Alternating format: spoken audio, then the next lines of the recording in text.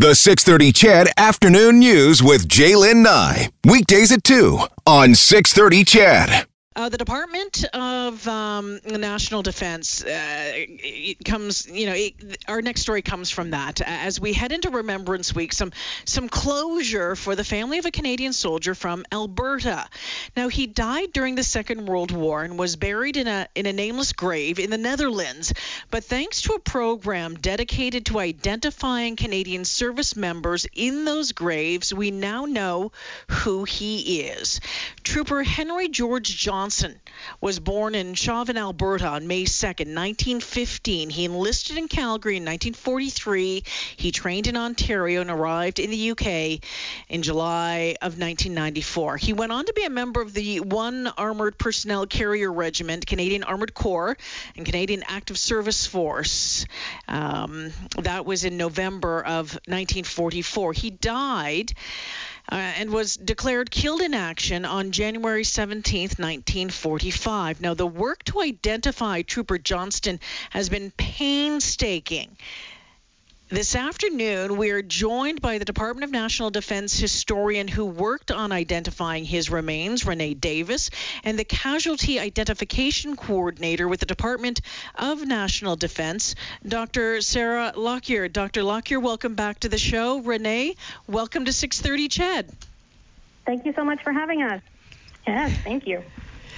You know what, Renee, before I get to you and you can give us a little bit more of the details on how you identified Trooper Johnston, Dr. Lockyear, for those who don't know much about this program, about the program to identify remains, to identify soldiers who were buried in unmarked graves, it has quite the history, doesn't it? How far back does it go?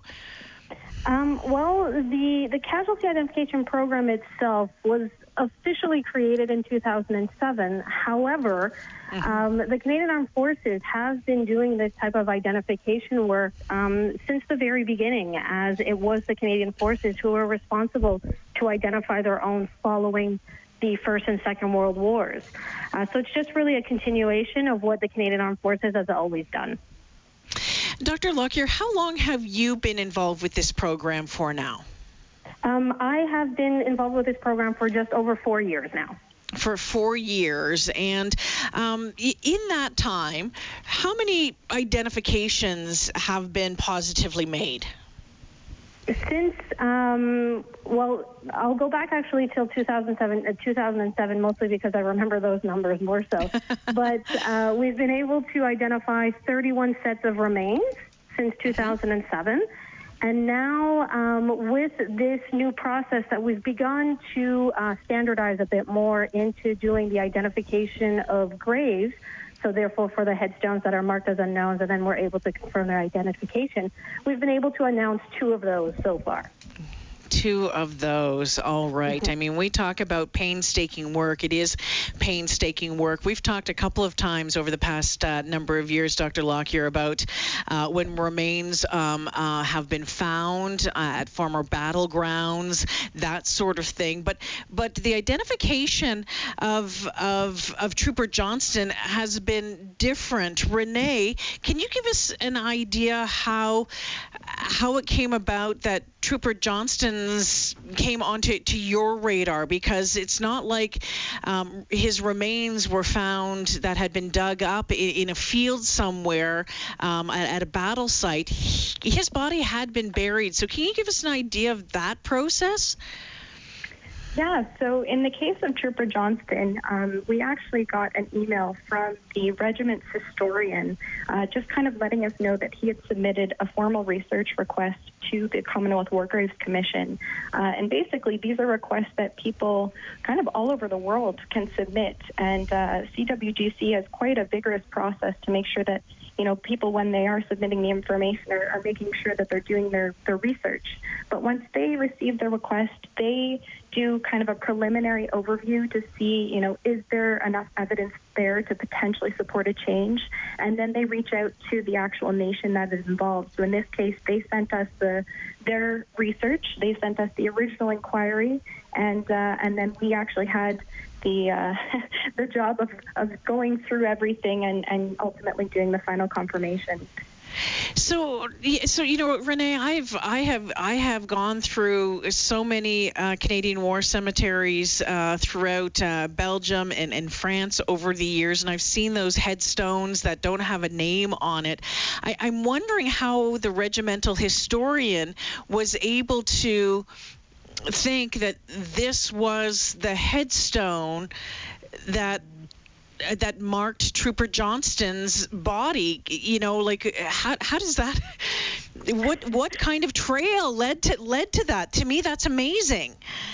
Yeah, so these cases are actually just fascinating because usually it's a mixture of a lot of things that kind of have to all click together. So in this particular instance, the researcher himself actually was able to connect with the family, and it turns out that he was doing research while the family was simultaneously doing research, and they were able to kind of combine and work together, and it actually worked out in that they found a variety of personal correspondence that had talked about Trooper Johnston's death. His best friend, the gentleman who had been in the armored personnel carrier with him when he died, actually was telling his son the story of that night. So that kind of went through the family, and they were able to write all that information down and document it to make sure that, that element of it wasn't lost. In this particular instance, the Canadian Kangaroos were actually the only Canadians that were in that area at that time. They were serving to actually move British infantry soldiers around. So the fact that a Canadian grave from that location popped up as being an unknown was a little bit of an anomaly, which helped us to narrow down who potential candidates were for the grave a bit more quickly than, say, some other locations. Not only that, but the regiment itself was actually relatively short-lived, and they had very few casualties. They had very few deaths over the course of, their time serving, and very, very few missing. Actually, Trooper Johnston was the only one who didn't have a known grave. So through all this information, they were slowly able to kind of narrow things down. And then it's a matter of not only confirming that all of the different evidence points to the fact that it is Trooper Johnston, but also we have to go through and make sure it can't possibly be anyone else. Anybody else? Which is a matter of combing through all the personnel files, all the war diaries, everything we can possibly find on all the other missing Canadians with unknown graves that could have been around that area at around the same time. So it's a very time-consuming process, but it really does depend on that original research. I mean, the historian and the family coming together to find all of this information and get us those documents are ultimately what led to the identification. Renee, from start to finish, how long did it take to identify Trooper Johnston? I can't speak on behalf of the historian himself and how long he and the family were working on it, because I imagine, at least from the correspondence, they were probably digging for years. I think I spent a good 2 to 3 months focusing specifically on this case. It's painstaking at times, but it's all worthwhile in the end. So, Renee, in this case, were any of Trooper Johnston's remains exhumed so a DNA test could be done? Was that needed? No. So in this case, well, in all of our cases, actually, the remains are never exhumed. Dr. Lockyear could speak to this a little bit more. But in this case, there was actually mixed evidence.